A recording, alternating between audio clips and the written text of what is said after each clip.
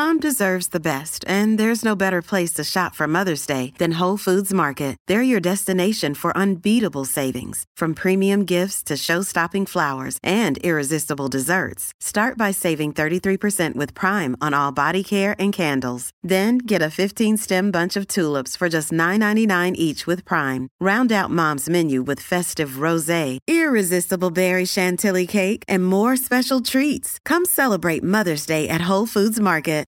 All right, good morning to you. This is Mike Smith. On a day we've got a fantastic Friday morning show for you, including the breaking news out of Ottawa at this hour. Prime Minister Justin Trudeau has announced a national distribution center for a COVID-19 vaccine. A former NATO commander will head this up. The Canadian military may be involved in the distribution of a COVID-19 vaccine. A lot of questions remain, though, but have a listen to this. This is Trudeau just making the announcement.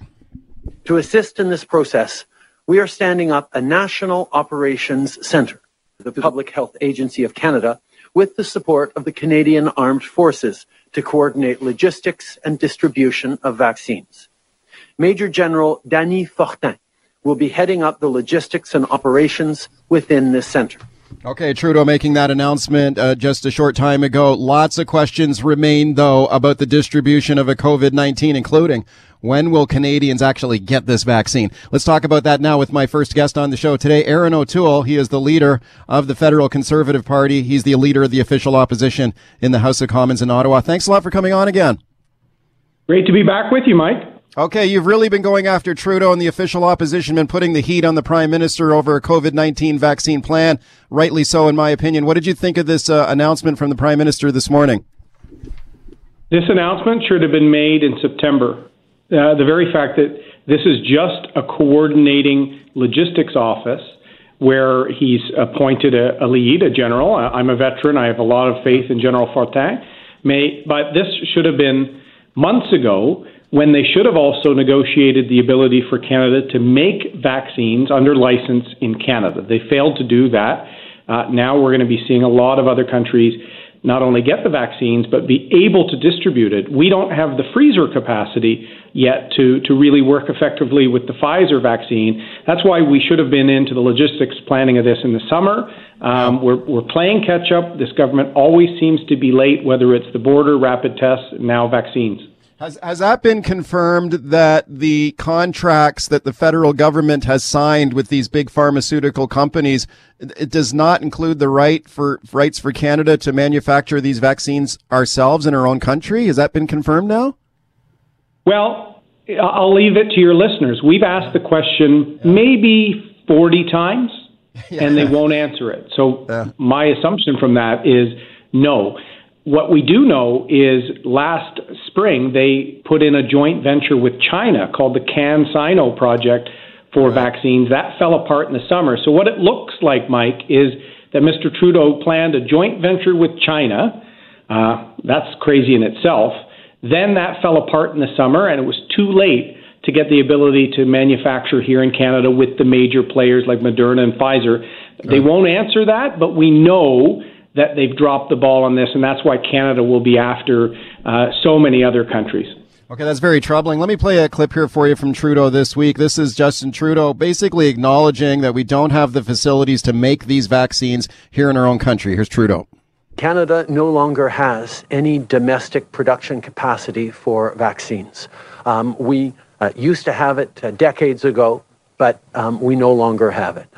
Countries like the United States, Germany, and the UK do have domestic pharmaceutical facilities, which is why they're obviously going to prioritize helping their citizens first. Okay, Erin O'Toole, is it reasonable for countries that are producing these vaccines, they've got these big pharmaceutical companies that are head officed in those countries, this is where they're making the products, it kind of makes sense that their own people would get the vaccine first, doesn't it? Well, the Prime Minister's comments there are rubbish, and that's not my quote. That's the quote of a University of Ottawa expert in this, who said it's rubbish. We actually have a National Research Council funded facility in Montreal that can manufacture for a vaccine. It was going to be the lead for Mr. Trudeau's own joint venture with China. And so he's misleading Canadians here. There are several varieties of vaccines. Some are RNA, some are the traditional sort of egg-based, influenza vaccine. But they planned to put all their eggs into one basket with China. And when that fell apart, it was too late to negotiate this with other companies other companies. So he's not being honest with Canadians. I hate saying that, but it's true. And that's why they won't answer any questions about what they negotiated. They won't answer questions about when major levels of doses will arrive in Canada. They won't answer whether we have the logistics chain for the cold weather or the cold storage, -70 for the Pfizer vaccine. They won't even acknowledge whether they've secured freezers. So a lot of questions at a time other countries are almost receiving the vaccine. Yeah.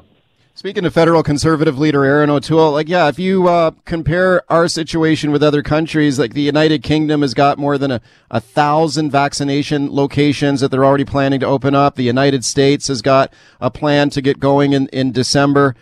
Germany has got a big vaccine program also set to kick off in December. So do we have any indication at all of when Canadians will get this vaccine?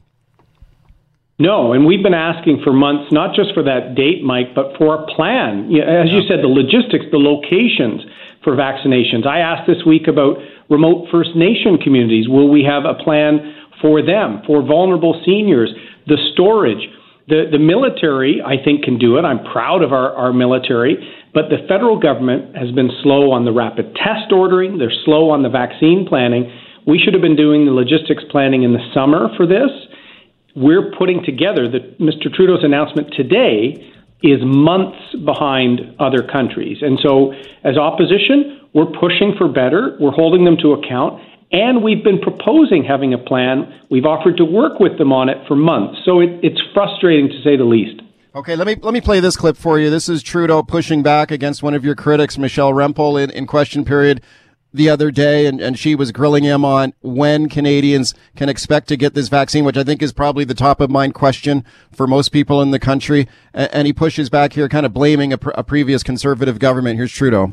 The member opposite was asking what happened to domestic manufacturing in Canada. The Conservative government happened to domestic manufacturing. In 2007, AstraZeneca and Bristol Myers closed their Canadian manufacturing operations. In 2010, Johnson & Johnson and Merck's Montreal research centres closed their facilities. In 2011, Teva closed one of its Canadian manufacturing operations. In 2012, AstraZeneca, GSK and Sanofi announced closings and layoffs. That is what happened. Okay, apparently it's the Conservatives' fault. How do you respond? Well, I'm surprised he's not blaming Sir John A. Macdonald or Diefenbaker. Those are all ridiculous claims. In fact, Teva is a generic manufacturer, so the Prime Minister doesn't even know the difference between the branded pharmaceutical industry and the generics. Canada has capacity in both. We're a G7 country that has world-class abilities in Toronto and in Montreal, and strong life science, bioscience in places like Vancouver and other parts of the country. So totally misleading. Layoffs 14 years ago have nothing to do with Mr. Trudeau not negotiating the right to manufacture under license here. That's what they failed to do. Yeah. They put all their eggs into the China basket, which has been a problem with Mr. Trudeau since the beginning, an out-of-touch and naive approach to China. China bailed on the project in August, and we'd missed out on deals with the other suppliers. So they're scrambling now, opening the operations center, announcing a general. This is weeks after provinces did the same thing, just at a provincial level. So we're pushing for better. We're pushing for smarter. I hate seeing a government that is always months behind where they should be in the middle of a pandemic. Last question for you. This should be an issue that's free of partisan bickering, in my opinion. I mean, we're talking about people's lives here. We're talking about people looking for some sort of hope to get us beyond this pandemic, and there should be total transparency on it. I'm sure you would agree with that. Do you think the government should just release these contracts? I mean, if they have to sever some parts of the contract for private corporate reasons or whatever, I mean, fine, but they should release these contracts, don't you think? Absolutely. We actually put this forward months ago and said any proprietary commercial information can be edited out. But Canadians deserve transparency. so that the provinces can plan. When the provinces are saying they aren't getting the numbers they were originally planning for December and January, that should concern Canadians when even the provincial premiers can't get a straight answer out of Mr. Trudeau and Minister Haidju. And as I said, they've been late at every step. We've worked with them when we could. We've approved major benefit expenditures with minimal debate. I've offered to even sit in a joint cabinet meeting to get things better, to use my military and business experience to help the overall effort. There's never a willingness to work with us. And as I said, we're a step behind every time. Canadians deserve better. Thank you for coming on today. Thank you, Mike. All right, welcome back to the show. This Tuesday, December 1st, is CKNW Kids Fund Pledge Day. We may not be gathering in person this year, but we'll still be raising money all day on CKNW, bringing you inspiring stories from the BC kids supported by your donations. Make a difference by making a pledge. Details at cknwkidsfund.com. CKNW Kids Fund Pledge Day is this Tuesday, December 1st. Do not miss it. Okay, let's talk about the COVID-19 pandemic now and its impact on the restaurant business. So many restaurants are struggling. A lot of them have gone under. But you know who's really thriving during the pandemic? It's those third-party delivery apps. DoorDash, Skip the Dishes, Uber Eats. This has been a windfall from them. Lots of people staying home. Ordering in instead. These are super popular apps for sure. My family uses them. DoorDash is probably the most popular one. I've been using that one on occasion, but I got to tell you, it can be expensive, man. Like, you take a look at the fees that they charge for these apps. It's unbelievable. You're talking like a 30% markup on these fees. So I'm just taking a look at the DoorDash website right now with a breakdown of the fees. The total cost on your order includes the price of the menu items and the tax, of course, tax there, optional tip for the driver. Who is not going to tip the driver? Of course, you're going to do that. The delivery fee, the service fee, it just goes on and on. Now, restaurants have been complaining bitterly about these fees, up to 30% of these fees. Digging into the bottom line profits of restaurants, some of them now forced to raise their prices to compensate for these exorbitant fees charged by these apps, even though the companies are pleading with the restaurants, do not raise your prices. Yeah, right. After you're gouging them for 30% fee, of course they're going to raise their prices. So these are super expensive fees. Look what's going on in other jurisdictions. Ontario just announcing that they will move to cap these fees at 15%. In Ontario, a lot of restaurants are shut down under a medical health order, so restaurants struggling even more and relying on these apps. All right, what's happening here in British Columbia? Well, during the recent election, the NDP, which won a new majority government here under John Horgan, they promised to reduce these fees for dine-in apps, for delivery apps. Are they going to keep their promise? The Liberals promised the same thing. Let's check in with Greg Kylo now, the Liberal MLA for Shuswap. Hey, Greg. Hey, how you doing today, Mike? I'm doing great. Thanks a lot for coming on. Can you tell me what did the Liberals promise on this issue in the last election? Yeah, the commitment was that we would actually support the restaurant industry. The initial focus was to try and encourage these app companies to actually look at reducing their fees. But should they not be willing to do that, we would bring in, or it was our plan to bring in, a cap on those fees, reducing them to the 30% down to 15%. Right, As you know, if you order online meal services, on a $100 order, $30 is what these companies have been taking as far as a commission for just facilitating the actual order for the restaurant companies, and it's just way too high. As we all know, many restaurants, they run on 35 to 40% gross margin, and if 30% of it's going straight to the app company, there's not a lot left for the individual restaurant. Okay, this was an issue where both the two major parties were largely in agreement on it. The NDP promised to reduce the fees for these delivery apps as well, cap it at 15%. We just got a new cabinet just sworn in yesterday. Are you confident that the new government here will keep their promise on this, and are you encouraging them to cap these fees? Yeah, no, absolutely. We need to provide the supports for these restaurants. They provide employment for many individuals, all across the province, and they're really struggling. They need the lifeline. My only question would be is why have they waited so long? The NDP were in government right through the pandemic, and it's just odd that they would hold off to make this as an election platform commitment when the concern has been out there going back since last March. Okay, we see Ontario making a move on this now. Is this an idea that seems to be catching on in other jurisdictions as well? Yeah, absolutely. I've seen that Washington State has just recently, actually back in the spring, actually put forward a program very similar to actually cap the fees at 15% for a 6-month period.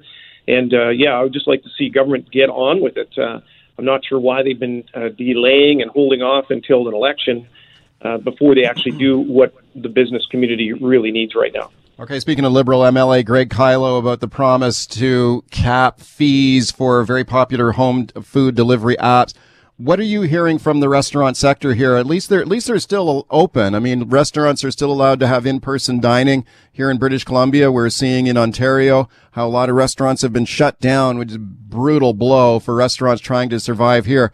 At least we're still open here in British Columbia. What are you hearing from the restaurant sector these days as they try to survive here? Yeah, well, the most recent health orders and restrictions have actually caused a lot of cancellations. There was many companies that were dealing with Christmas parties in very small numbers, looking at booking staff to have the ability of meeting in smaller groups, 4 to 6 people. And I'm hearing that those are all being canceled. People are obviously taking heed the advice of our chief medical officer. So there's a lot of cancellations. Some of the businesses that have not been participating in some of these apps because of the exorbitant fees, they're indicating that should the fees get capped, that they would actually start utilizing some of these services to help with obviously reducing their overall costs. Right. We see some of these apps, these home delivery apps, which have gotten more and more popular, especially during the pandemic. They're not happy with this movement by governments to cap their fees. So we got the CEO of Skip the Dishes saying well, we're already offering rebates to restaurants in areas that are badly affected by COVID-19. Other companies, Uber Eats, has said that they are waiving activation fees for restaurants as a way to kind of help restaurants through this struggle. I mean, these companies are charging massive fees. You got to bring the hammer down to government on these companies, don't you?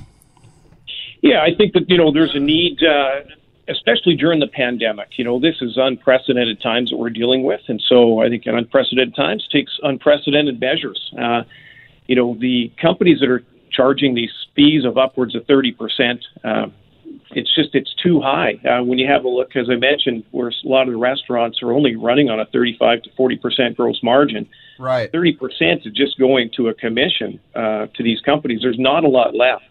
No. And the businesses are actually providing the employment largely with their workers and their cooking staff. Those are the ones that need to have the support right now. Okay, yeah. I mean, a 30% fee largely wipes out the profit margin for a lot of these restaurants, so they're really struggling with it, and that's why you see some restaurants actually raising some of their menu prices for takeout orders that use these apps, and a lot of the apps are encouraging them don't do that. They're fearing, I guess, they're going to cut into their own business, but, I mean, what are they going to do? These restaurants have got to survive somehow, and these fees, I don't know, they seem usurious to me. So when do you want to see the government move on this? As soon as possible. The question is, why have they waited this long? They were in government right through the pandemic, and I think that this could have been acted on many months ago. Washington State, as I mentioned, brought this in back in the spring, so I'm not sure why the NDP chose to wait and make this an election promise, but I certainly hope they move forward on it sooner than later. The other thing that's happening is for a lot of the larger chain restaurants, they get a significant discount. They can negotiate much lower commission fees. It's the small mom and pop shops. They're the ones that are getting hammered the full 30%. And so I think that there's a way of leveling the playing field so that, the smaller mom and pop restaurants that provide, great meal services in our own communities, they should be also entitled to a discounted rate. Interesting. Okay, Greg, thank you for coming on today. Mike, many of us have those stubborn pounds that seem impossible to lose, no matter how good we eat or how hard we work out. My solution is PlushCare. PlushCare is a leading telehealth provider with doctors who are there for you day and night to partner with you in your weight loss journey. They can prescribe FDA-approved weight loss medications like Wegovy and Zepbound for those who qualify. Plus, they accept most insurance plans. To get started, visit plushcare.com/weightloss. That's plushcare.com/weightloss. Thank you very much. All right, welcome back to the program. Let's keep talking about the COVID-19 pandemic now. And like we were saying earlier on the show, lots of businesses in other parts of the country have been shut down. There's been some pretty aggressive lockdowns in some provinces. Now, in British Columbia, most businesses allowed to operate with some very prominent exemptions. Now, some of the rules are on some of these businesses are vague, to be kind. Let's talk about dance and fitness studios across the Lower Mainland now. They were shut down, then they're opened again, shut down, open, shut down. You got to kind of follow the bouncing ball on this thing. Imagine trying to run a business like that. Let's talk about this now with my guest, Tammy Morris. She is the owner of Tantra Fitness Studios, 4 locations in Metro. Very pleased to welcome her to the show. Hiya, Tammy. Hi, thanks for having me. Thanks a lot for coming on. Tell me a little bit about Tantra Fitness. You got, I think, it's 4 locations, right? We do. We have 1 in Richmond, 1 in Burnaby, and 2 in Vancouver. Okay, congratulations on that. That's very cool business you've got there. Let's talk about how these restrictions have affected you. Let's go back to when this whole nightmare first started back in March. Were you guys shut down then? We were. We were. At least it was really cut and dry back then, I have to say. You know, everybody was shut down. It was a kind of even across the board, and it was super clear. So I have no issue with what we had to do at that time. Yeah. How long were you shut down then in the spring? We were shut down for 3 months. Wow. Okay, 3 months. Yeah. And then you were allowed to reopen again with your protocols in place. And then we've got the second wave and some of the restrictions that were put in place into Metro Vancouver. And this is where it gets confusing for you guys, right? So can you tell me what happened here with this sort of closed and opened and closed again? Yeah, I mean, it's confusing even trying to explain it. Yeah. You know, prior to November 7th, Dr. Bonnie Henry had announced that she wasn't planning any more closures, and but that indoor physical activity, specifically fitness, which was dangerous, which was damaging, you know, on its own. But then, of course, November 7th came our provincial health orders, where she did say that some facilities were doing a great job. Yet she painted everyone with the same brush and shut everyone down, of course, with the hopes that, you know, given an updated COVID safety plan approved by the local medical health officer, we could open possibly within days. So obviously this was a surprise. We knew the numbers were going up, but I think the biggest surprise was that, you know, not everybody was closed. We weren't doing another shutdown for everyone. It was targeted. So, you know, and I didn't know really that there was much data or any statistics to kind of support this decision, but, you know, I want to do whatever I need to do. So, of course, I called every medical health officer that I could find. And when I finally spoke to someone, I was told, and I quote, "We found out the same time you did, so we have no idea what's going on." And that's what I was told by the medical health officer. So, you know, they just took my information and said they'd get back to me when they received direction. Right. Okay. So now on November 7th, your company is a dance studio. Is that how it's qualified? A dance studio? Correct. Right. Okay. So November 7th, you were shut down. And then I understand that order was rescinded on November 19th. And the new shutdown was for high-intensity interval training, spin classes, and hot yoga were Correct. required to shut down. And then you got the green light to reopen again at that point? We did. So I contacted, you know, environmental health, you know, which I had been harassing because we wanted to open, and they really just redirected me to the government website that said specifically that, you know, that the exact wording was these activities can stay open, and one of those activities listed was dance studios. Right. So it said dance studios were allowed to open up again with while updated guidance is being developed. So you opened your doors again at that point, right? We did, but on November 20th, we received an email from Fraser Health actually saying that they believe the PHO was inaccurate based on the intent, and that our activities were to remain suspended. So not only was there kind of, you know, lack of communication for us, with us, but also between the government bodies themselves. And I think those are the things that were really frustrating, because now here I'm in a situation where, okay, well, it seems like I can open 3 locations, but this location I have to keep closed because this health authority is giving me different information than this health authority. Yikes. So, okay. All right. So when you reopened on Monday again, can you tell me about some of the policies you put in place there to keep people safe in your fitness studio, your dance studio? Yeah, well, Mike, this is the frustrating thing, because these were not new policies for us. These policies we had put in place June 1st, because this is personal for me. I mean, we're a small business. I work in the business. I teach. I work the front desk. And this is the thing with small businesses, is that we can really control our environment much easier than the big box stores and a lot of other places. We know exactly who's coming in our doors. We've got a smaller, square footage. We have a limited occupancy. So right when we reopen in June, we cut our class capacities in half. Yeah, right. Any kind of higher impact classes that we had, so anything was a little bit more cardio based, we moved it to online. We got plexiglass. We had a mandatory mask policy since we opened June 1st. I mean, we got on this early. I wanted to do everything I can. As a small business, we don't want COVID in our facility. It's bad for business. So, I'm doing everything I can to not have it. We've got infrared thermometers. We have to, people have to get their temperature taken. We have lots of time between classes so that we can control traffic. I mean, I could go on and on. Our policies are really, really strict, and we have zero tolerance for anyone that won't, adhere to them. June 1st, we had lots of people that were like, we don't want to wear a mask when we're in the studio. And so I had to, cancel people's contracts and just let them go. So, I mean, we have really stuck to these policies right from day one. So it's frustrating that no one has ever come to visit us. We've never had an inspection. We've never had any contact. We've never had an exposure.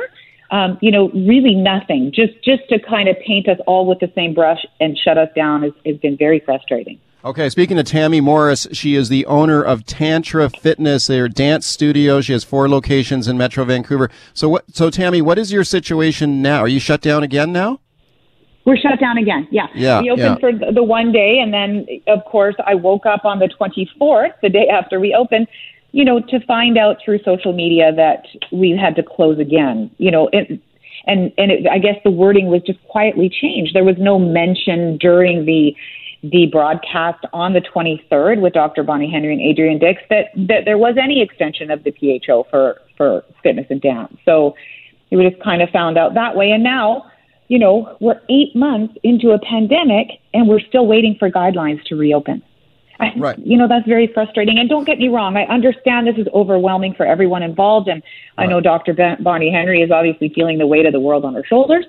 But this is a huge impact. Her words have such a huge impact on small businesses, on me, my family. I mean, the 70 people I employ, which many are independent contractors. So yes, there's government subsidies and stuff to help, but it's not going to help my independent contractors. And in a city where lots of people live paycheck to paycheck, this is really, playing with people's lives. It's very, like I said, it's very impactful. Yeah, I mean, I can understand your frustration, especially when it's kind of you can open, close, and the wording of the order seems to change almost on a daily basis, and obviously that's got to be frustrating. Are you in danger? Is your business in danger of shutting down permanently? I think that at this point, like I said, we have 4 locations. We've been in business for 16 years. We continue to pivot and adapt and do what we need to do. And I think that we'll be okay because we've been in business for so long that we're going to get through it. But there's a ton of businesses that aren't. There's a lot of people that I know personally that have already had to shut down their businesses. So I feel grateful and fortunate at this point to not have to be one of those, and knock on wood that we can get through however long this lasts again. Right. I certainly hope that remains the case for you. Just last question for you, Tammy. So what would you like to see happen now? I mean, I guess you want to reopen again? Are you looking for the government for some more guidelines and a green light to open your business again? Or are you expecting now to be shut down for quite a while? Well, like I said, we're waiting for these guidelines to come out. And so, all I'm asking at this point in time is, I'm not pushing to open my business necessarily. I'm looking for an even playing field here. Have our numbers gone down since we've been closed? I don't think so. What about the Granville Street party on Halloween? What about the anti-mask protests? I feel like we need to focus on the individual rule breakers. I just think it's not fair. If everyone shut down, like the first lockdown, then I'll take it. I'll accept it. But it's hard to accept this. We've been told we're waiting for these guidelines to come out. Right. But with the information changing all of the time, it's really hard to even, have any confidence in that. So, it's tough. For me, it's equating it to this. It's like there's a guy in a silver Honda. He passes me on the left side speeding in a school zone. And the next day, everyone with a silver Honda loses their license. How is that fair? That's where I'm at right now. It's just a little bit of frustration. And again, all I'm asking is just for some clear and concise direction and some guidance. Tammy, thank you for coming on today. Thanks so much for having me, Mike. All right, time to talk about the Vote 16 BC campaign. This is the campaign to lower the voting age in British Columbia to age 16. Yesterday, they got the official support of the BC Federation of Labor. Lots of other unions have jumped on board this campaign as well. Is this movement gaining momentum now to lower the voting age in British Columbia to age 16? Let's check in with my guest now, Diego Christensen Barker, a team leader with the Vote 16 BC campaign. Diego, thank you for coming on. Thank you so much for having me, Mike. Okay, Diego, I'm not sure what I think of this idea, but I'm prepared to keep an open mind and listen to you make your pitch. So you tell me why the voting age should be 16. It's 18 right now, right? Yep. Yeah, okay. Yeah, lower it to 16. Why? Yeah, so we have some key reasons. One thing is that lowering the voting age could potentially increase voter turnout over time. So researchers in Austria found that the 16 and 17-year-olds voted more than the 18 to 21-year-olds. And just using research from Yale and Duke's that says that voting is a habit, we can sort of infer that should increase the voting age in the future. Okay, young people vote pretty low turnout by young people now, typically, right? Mm-hmm. Yeah. So I mean, if you let even younger people vote, how would that increase the voting age? Like if you're even younger, they're more likely to turn out and vote? Yeah, they are, because when you're 16, 17, you're in a much stabler environment, meaning you have a routine. You go to school, you go to work, but you're at home.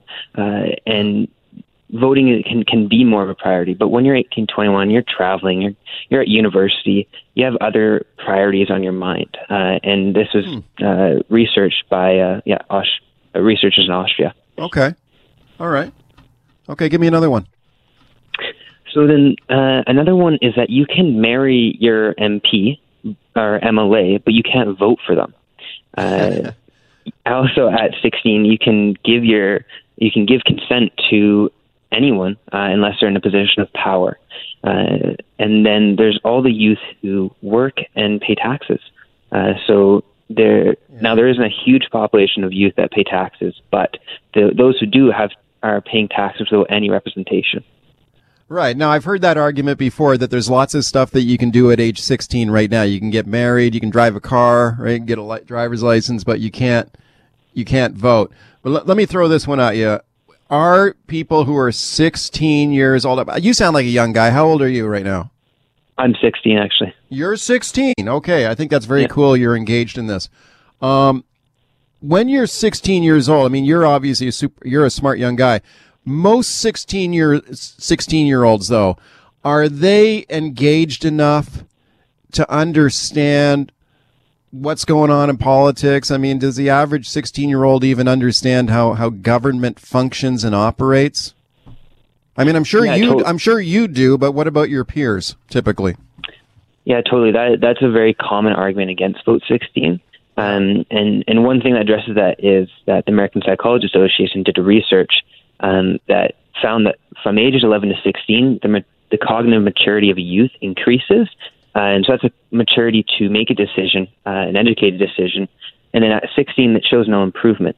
But then to address more your point about political engagement, that is definitely an issue. But with lowering the voting age, it's very likely that more political education will come into play in schools. Okay. Do you think if you lowered the voting age to 16, I mean, you talked about the potential to increase voter participation, and I think that's a good priority to have. I mean, we just went through a provincial election here where the voter turnout was woefully low. Like it was really bad. One of the lowest ever. If you lowered it to age 16, I don't know, do you think maybe people would get into the groove of voting a little earlier? Like if you get people engaged politically at a younger age, maybe they're more likely to keep voting through their life? Is that possible? Yeah, and that's exactly what we've found through our research, is that it's like that slight increase that the 16, 17 age group that would have over the 18, 21 age group over time, combined with more voter education and also just voting being a habit, should increase the overall voter turnout, and particularly in the younger age group. Okay. Do you think an average 16-year-old is mature enough to handle this responsibility? Like I said, you're 16 years old, but you sound like a super smart young guy. So, I'm certain that you're mature enough to vote responsibly. But for a typical 16-year-old, I mean, isn't the teenage brain, isn't it like literally still developing at age 16? It is, yes, that is true. It's still developing, but it's developing after age 16. It's developing almost entirely in the emotional maturity side. The cognitive maturity, so making an educated decision, so that could also be deciding whether you're going to get an abortion or not, at 16 is fully developed. Okay, do any other jurisdictions have voting age 16? Yeah, like you're referring internationally? Yeah, like anywhere. Yeah, so Austria has had it since 2007, and many states in Germany, 10 out of the 16 states they have there, have their voting age at 16. And one really interesting one is South Africa, which I believe, they lowered the voting age 16 before the turn of the 20th century, in Brazil in 1988. Okay, it's a very interesting campaign. Are you getting any support? It's interesting you're getting labor support, like a lot of union support, which is intriguing to me. What about the political parties, like the people who would actually make the decisions on this? So right now we've got an NDP majority government in power. I believe the BC Green Party was on the record as supporting lowering the voting age to 16, correct? Yeah. Yeah, what about the other parties? The other parties, the Liberals, they especially just because right now they're in such a divided state. We haven't really approached them, and as well as the Conservatives, partly because we're not too confident that this would be something they can support, and as well as they just don't have as strong of a presence here in BC. Yeah, I mean, do you think that conservative parties or parties that are on the conservative right on the political spectrum would be less likely to support lowering the voting age? Because would you say that younger people are more likely to vote like for a left-wing party? They're more likely to vote NDP, more likely to vote Green maybe than voting for a right-wing party? I think that there is that kind of sense, because I think a lot of the young political voices are on sort of the left right side, but I've talked to many people, especially here in Kamloops River, on the island, that would vote Conservatives, and also I'm pretty sure from the youth vote that they do at the schools, that it was pretty reflective of what most of the the Canadian election. Okay, very interesting. Diego, thanks for coming on to talk about the campaign today, and good for you for getting involved at a young age. Thanks for doing this. Thank you so much, Mike.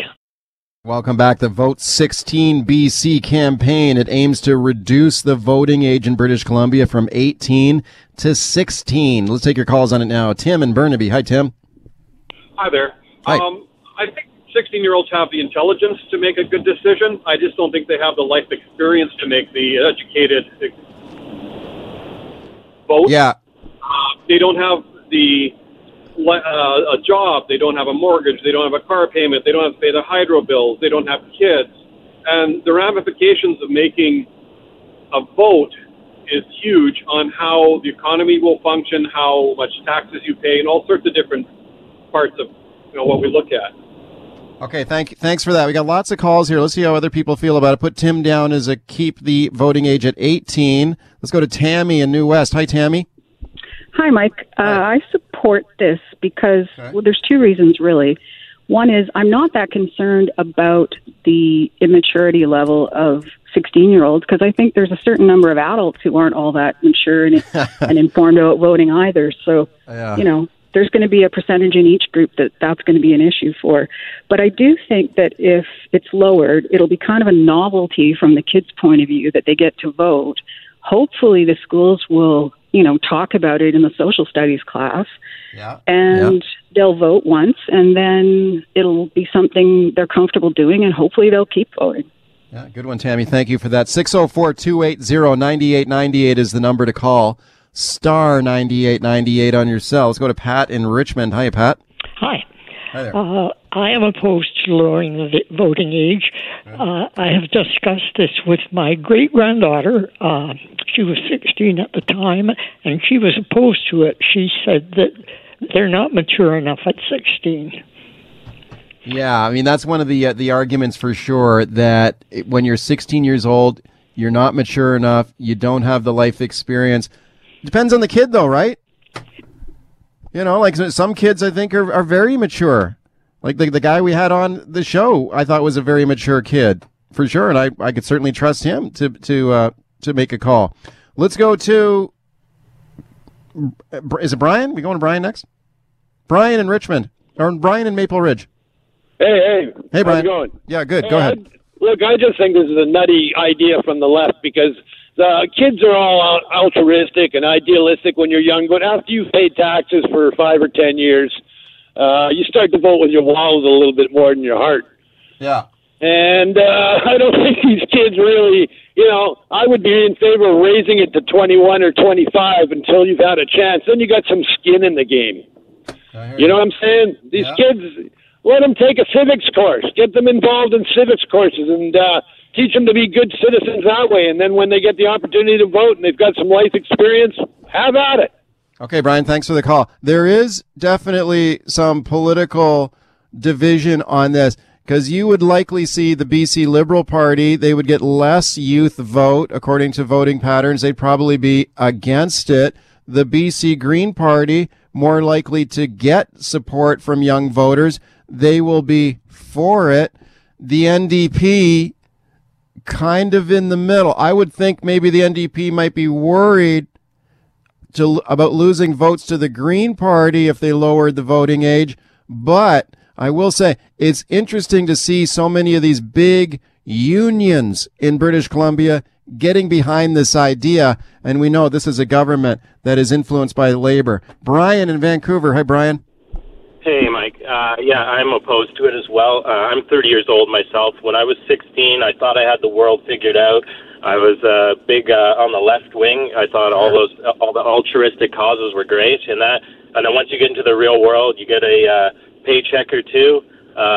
You start to shift over to the right. So I think that it's just a natural progression. I think it would kind of make things unlevel in terms of the voter base, and we'd be locked into insane amounts of debt like we are on a federal level, and just writing checks that we can't even afford to pay for. So I think you need to live a little and see what it's like out in the real world and form your opinions that way instead of just what you get taught in school. Brian, thanks for a good call. We got lots of calls in this one. Let's try to squeeze a few more in. Lisa in Langley. Hi, Lisa. Hi, I am in complete support of lowering the voting age. I mean, when we're talking about things like climate change, when we're talking about the economic recovery from the pandemic, that's that's going to affect these kids' lives more than any of us, just because they're going to be around longer.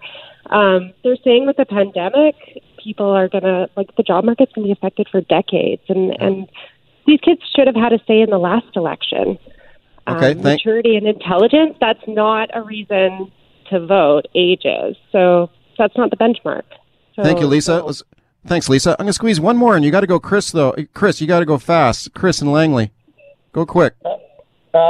Basically, 16 is an age. It's vulnerable. It can be triggered by emotion, which can make decisions. 16 to 18, you can take in a consensus.